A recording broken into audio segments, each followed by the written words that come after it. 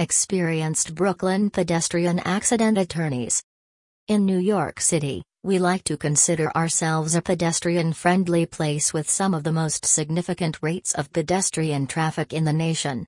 Unfortunately, even after the city instituted many safety initiatives over the years, including Vision Zero implemented in 2014, being struck by a motor vehicle is still the leading injury-related cause of fatality in children under the age of 14 and the second leading factor for older adults.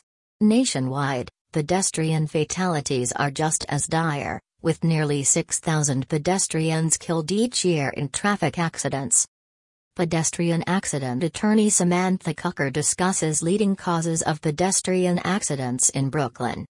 We live in a vehicle-centric society, even in pedestrian-friendly New York City.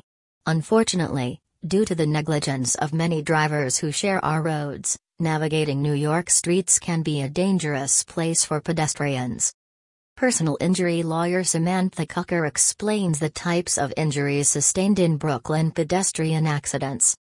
When a motor vehicle comes into contact with a human body in a pedestrian accident, the most pedestrian accident injuries typically involve the lower extremities of the body, with over 50% of pedestrians experiencing some damage to bones, muscles, and ligaments.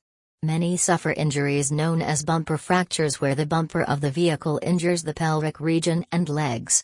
Other collisions may cause the pedestrian to be lifted off the ground, hitting the windshield of the car. What happens if the pedestrian is partially at fault for a Brooklyn pedestrian accident? Sometimes a pedestrian is partially responsible for the accident that injured them, especially in our highly distracted world. But even if you do share some of the blame for the accident, you still may be able to recover compensation. Because of New York's comparative negligence laws, unless you are entirely responsible for the accident, you may still recover some compensation based on the other party's percentage of fault. The importance of having a Brooklyn pedestrian accident lawyer. Pedestrians have little protection if an accident occurs while they are walking along the streets of New York City. This is why they often suffer debilitating and painful injuries after being involved in a pedestrian accident. Injuries from this type of accident can often lead to extensive and expensive medical treatment.